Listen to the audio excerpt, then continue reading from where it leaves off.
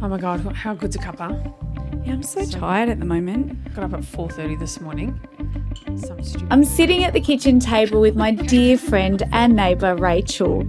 She's lived on this street, on our street, for nearly 20 years. And my mum was blown away. She was like, oh my God, because there were kids everywhere. Well, you're Ruby. I do remember when I first moved into this house that you would say to me, oh, I never know where she is. I just have to walk out the front door and scream. 100%, because back then all of the houses had young kids and they were all the same age. And, you know, your neighbours would go out into the street and say, who's got Hugh? Or I'd go, who's got Ruby? And you'd hit somebody yell across the road, I've got Ruby. I'm so aware of just how lucky I am to live on a street that is really connected.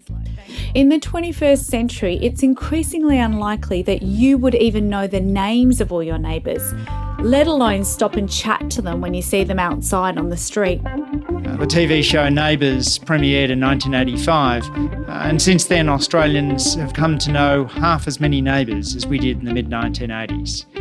That's economist cum politician Dr Andrew Leigh.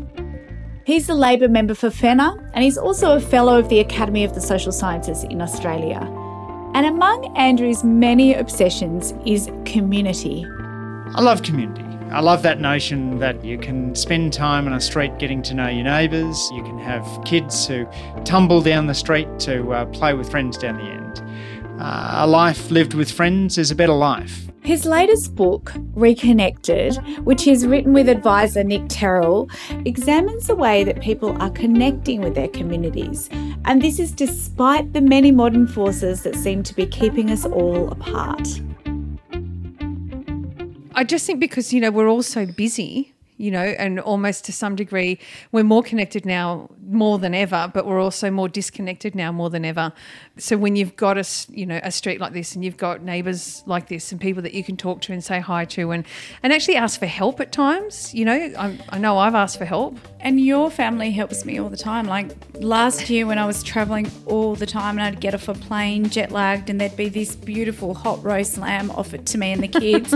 No, it was really amazing. Can we not forget about the quiche that you left at my front door that day after I'd done like a 16-hour day and I don't know, 373 days of Christmas straight or something stupid. Well, what comes around goes around, I reckon. True story. And also, can we not forget the gin and tonics? Let's not forget happy hour. This is Seriously Social. I'm Ginger Gorman. And on the pod today, I'll help you reconnect with your community.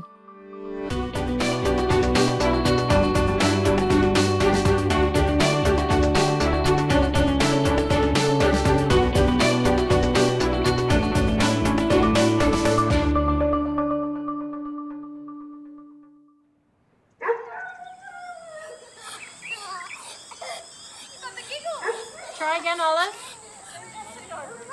So what happened? As a nation, when did we stop getting to know our neighbours and others in our community? Here's Dr Andrew Leigh again. We're 2/3 less likely to attend church, 2/3 less likely to be part of a union, and we're less likely to join associations, and there's fewer associations to join. So all of these trends are going in the wrong direction. We've become more of a nation of me and less of a nation of we. But why is that actually a problem if I don't want to join a union or I don't want to join a sporting team or I'm happy jogging by myself? I don't want to go play cricket with other people. When people are surveyed about how they feel about the decline in community, they say they're worried. They say they would like to live in a more connected community. But it's also true that social capital has other spin-offs. According to one study, not having any friends can be as bad for your health as smoking 15 cigarettes a day. Economies that have less trust tend to work less effectively because people have to write everything down if they're scared of being ripped off by their business partners. And again, social capital is just one of the simple pleasures in life that improves well-being. As an economist, I don't care about maximising money, I care about maximising well-being. Connected societies tend to be happier societies. You used a word there, social capital. So what did you mean by that? Social capital is an ugly term for a beautiful concept. It's the idea that just as physical capital, bridges and roads have a value, just as human capital, the skills and education people have has a value, so too the connections between us have inherent value. There was a line early on in your book that I loved, and you were talking about friends and how they actually can make you live longer. Absolutely. And Nick Terrell and I go through some of this evidence. Some of it's purely observational, but increasingly randomised trials are coming to the fore. People are looking at ways of modifying the people's social networks and discovering that when you do that, people tend to be happier. One of my favourite studies asks people to spend $5 over the course of a day. One group's asked to spend it on themselves, another group's asked to spend it on others. And at the end of the day, the group that are randomly selected to spend the money on others are happier than those who spent it on themselves. One way that people do build community is by volunteering. Volunteering's an important part of so many organisations. A whole lot of community organisations in Australia, whether it's the Red Cross, the Salvation Army, whether it's local mutual aid groups that sprang up around the coronavirus pandemic, rely on people voluntarily giving their time. And yet volunteering rates have fallen off since the start of the century, and that's been a real problem for many organisations. But yet there's organisations that have looked to buck the trend. Former Socceroo Craig Foster set up Play for Lives, an organisation that asked sports people to sub in and help out for organisations that had lost volunteers, often because older volunteers had to step back. And Craig doesn't just want to make a difference this year, he wants to have a lasting impact, recalibrating the relationship between professional sports people and their communities, which he feels has become too distant in recent years. Of course, it's one thing for high-profile, highly paid professional sports people to factor community service into their routine, but most of us have loads of balls to juggle, getting kids to school, feeding a family, and who could forget work? There's been a big increase in paid work across the community since the 1960s, when social capital was much higher than it is today. A large portion of that is the greatly welcome development of women moving into the paid workforce. In an era in which gender pay gaps were much larger and gender discrimination was much worse, women ran many of the Australian community associations that have tended to wane. We don't want to go back to the more sexist, racist period of the 1960s. So the challenge now is how we manage to build community in an era in which we've got greater gender equality.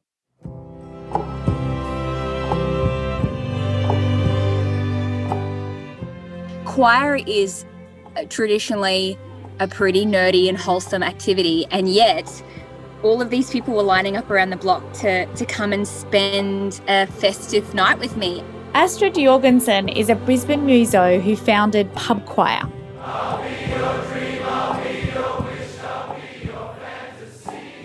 After telling this crowd of thousands exactly what I need them to do in order for this project to work, I stand back and we do our first run through of the song I've just been teaching them, and 3,000 strangers erupt with song in literal harmony. It's like strangers working in literal harmony. It's not just lip service like it's a nice feeling. They are working together in true vocal harmony, and it actually sounds amazing. Like they're a proper, fully fledged choir at the end of this show. I wanna live like this forever, until the sky falls down. So Astrid found this way to connect people when they were at their most isolated and, frankly, most afraid about what COVID might mean for them. We were in America in March, actually, at the beginning of this, which was not a good place to be, so it turns out. But we were on our way to South by Southwest Festival in Austin, Texas, and we had an American tour, and we had to cancel the whole thing overnight and lose all our flights and accommodation and a lot of money, actually, and just hot put it back to Australia to an empty calendar and no prospect of having an income. The realisation was that people are still the same. We still have our singing voices with us. We just can't use them together in the room. And so Couch Choir is pretty much the exact same idea, as in teaching everyday people to sing together, but we just had to do it virtually and just find a solution for that. The feeling of community at a pub choir show, which is the live experience, is just palpable because people don't often, I think, get the opportunity to collaborate with strangers for a shared goal in such a tangible way. Like, you know, there's goodwill and hope for all, but then at pub choir, you have to actually collaborate and you all have to want each other to succeed and you all get to share in the benefits. And it is like this utopian moment of humanity where we are actually a community of singers and musicians and people together, each contributing an equal amount. When we do something like couch choir, which is the virtual manifestation of that in COVID times, people have to trust that the community still exists around them because you submit your video by yourself in isolation at your home and we edit the videos together back into the choir virtually. And I think the feeling of watching that video is still the same as being in the room. It's harder to believe it will happen, but when you actually still see the video of human beings all around the world connecting together, you realize that community is not just a physical thing, but it's like a state of mind. Yeah, so I watched the couch choir version and I found myself just absolutely bawling at my desk. It was so moving. Even if people feel like they didn't really nail it, they're not amazing singers. When we add everyone together, the law of averages prevails. Some people sing so beautifully. Some people create a new version for themselves. And when you add it all together, it gives us this real richness of the human experience. And couch choir is still a real choir of human people working together, even if they've done it in isolation from one another. Close to you.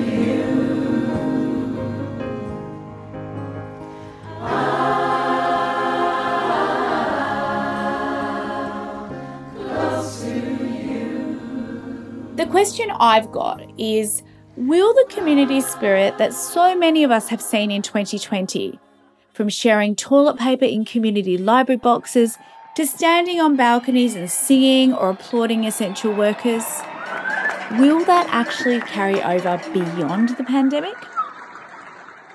The challenge, and one that Nick and I highlight for this, is whether this is a lasting shift or just a temporary blip. World War II was a lasting shift in community connections. It produced the greatest generation who went on to be much more civically active for decades. September 11 in the United States was a temporary blip. A big upsurge in a sense of solidarity and trust evaporated within a couple of years. And the Depression seemed to have a lasting impact on that generation, didn't it, as well? Because they were still thrifty, they were still sharing meals and things like that. There was a much more localised feeling, the way that experts have described it in previous episodes.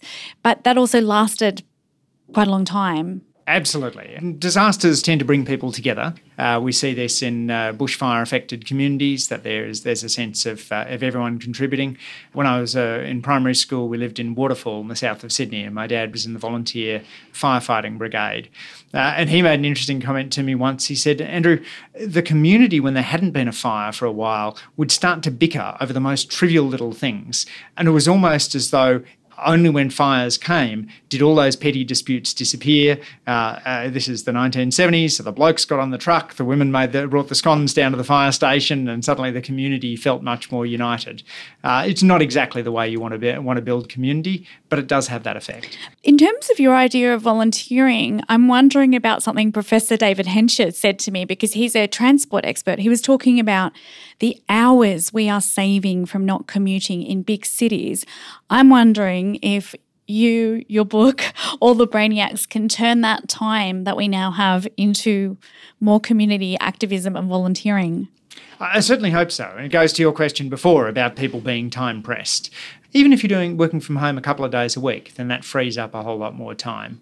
Traditionally, we talk about this as freeing up time to look after kids, but it's also time to practice a hobby, time to hang out with friends, time to look after older relatives. All of those opportunities emerge when people are doing a little bit less commuting. And commuting isn't just time lost. It can also be an activity that eats into our sense of optimism and faith in our fellow human beings.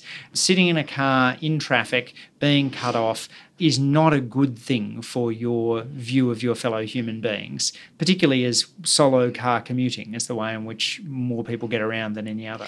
So one of the solutions that Andrew and Nick talk about in the book is this notion of combining community service with something more self-serving. And they call this double plus good activities. We see it in Hunter Intrepid Land Care groups, which do river cleanups in which people can get fit and also look after their environment. Singles tree planting events in which you can be guaranteed you will improve the environment and you have a chance of meeting the love of your life. They deliberately move people around between plantings, and so you get to meet everybody else who's there. And of course, you've got a like-minded group of environmental people. I love the idea that you'd be planting a tree with someone and you might fall in love because they've already decided to plant trees. So their heart's in the right place, isn't it? Exactly. Planting the seed for a future relationship. If you go back to your sort of economics background and your politics background, and zoom out for me, how do all these activities you've described create the bigger picture of the connected community? It's fundamentally about being a society of communitarian we rather than individualistic I. A society which is both more equal and also more civically connected. Nick Terrell and I describe a world in which work is flexible by design, in which people are able to blend family responsibilities, spending time with friends, hobbies, with their work, where work isn't all-consuming. We talk about neighbourhoods in which people know their neighbours and can draw on them in times of need, whether that's to have a teenager mowing your lawns, someone picking up your mail while you're away on holidays. We talk about the value of community organisations stepping in when someone's in crisis. We all know examples in our own lives in which friends have been there for us when we've been doing it tough. I remember one guy who told me, I don't think I'd still be around if my cricket club hadn't helped me when I had a battle with depression. He didn't join his cricket club for mental health assistance. He joined them because as a sporting activity. But they were the network that he drew on for resilience. What about leadership in all of this? Where do people like yourselves, politicians and other types of leaders like business leaders and so forth, where do they all fit into this? The leadership that Nick Terrell and I most admire and Reconnected is the leadership of community organisers. People like Juliet Wright, who founded Give It, has now organised more than 2 million in-kind donations. People like Matt Napier, who's bounced an AFL ball all the way across Australia in order to raise money and awareness of overseas aid. But you're right, there's also a role for business and political leaders as well in moving away from that discredited Margaret Thatcher idea that there's no such thing as society and the discredited Milton Friedman notion that a business only exists to provide shareholder value. We need to realise that politicians have to celebrate community and encourage people to work together rather than encourage atavistic individuals. And that businesses are there not only for their shareholders, but also for their workers, for their consumers, and for society at large.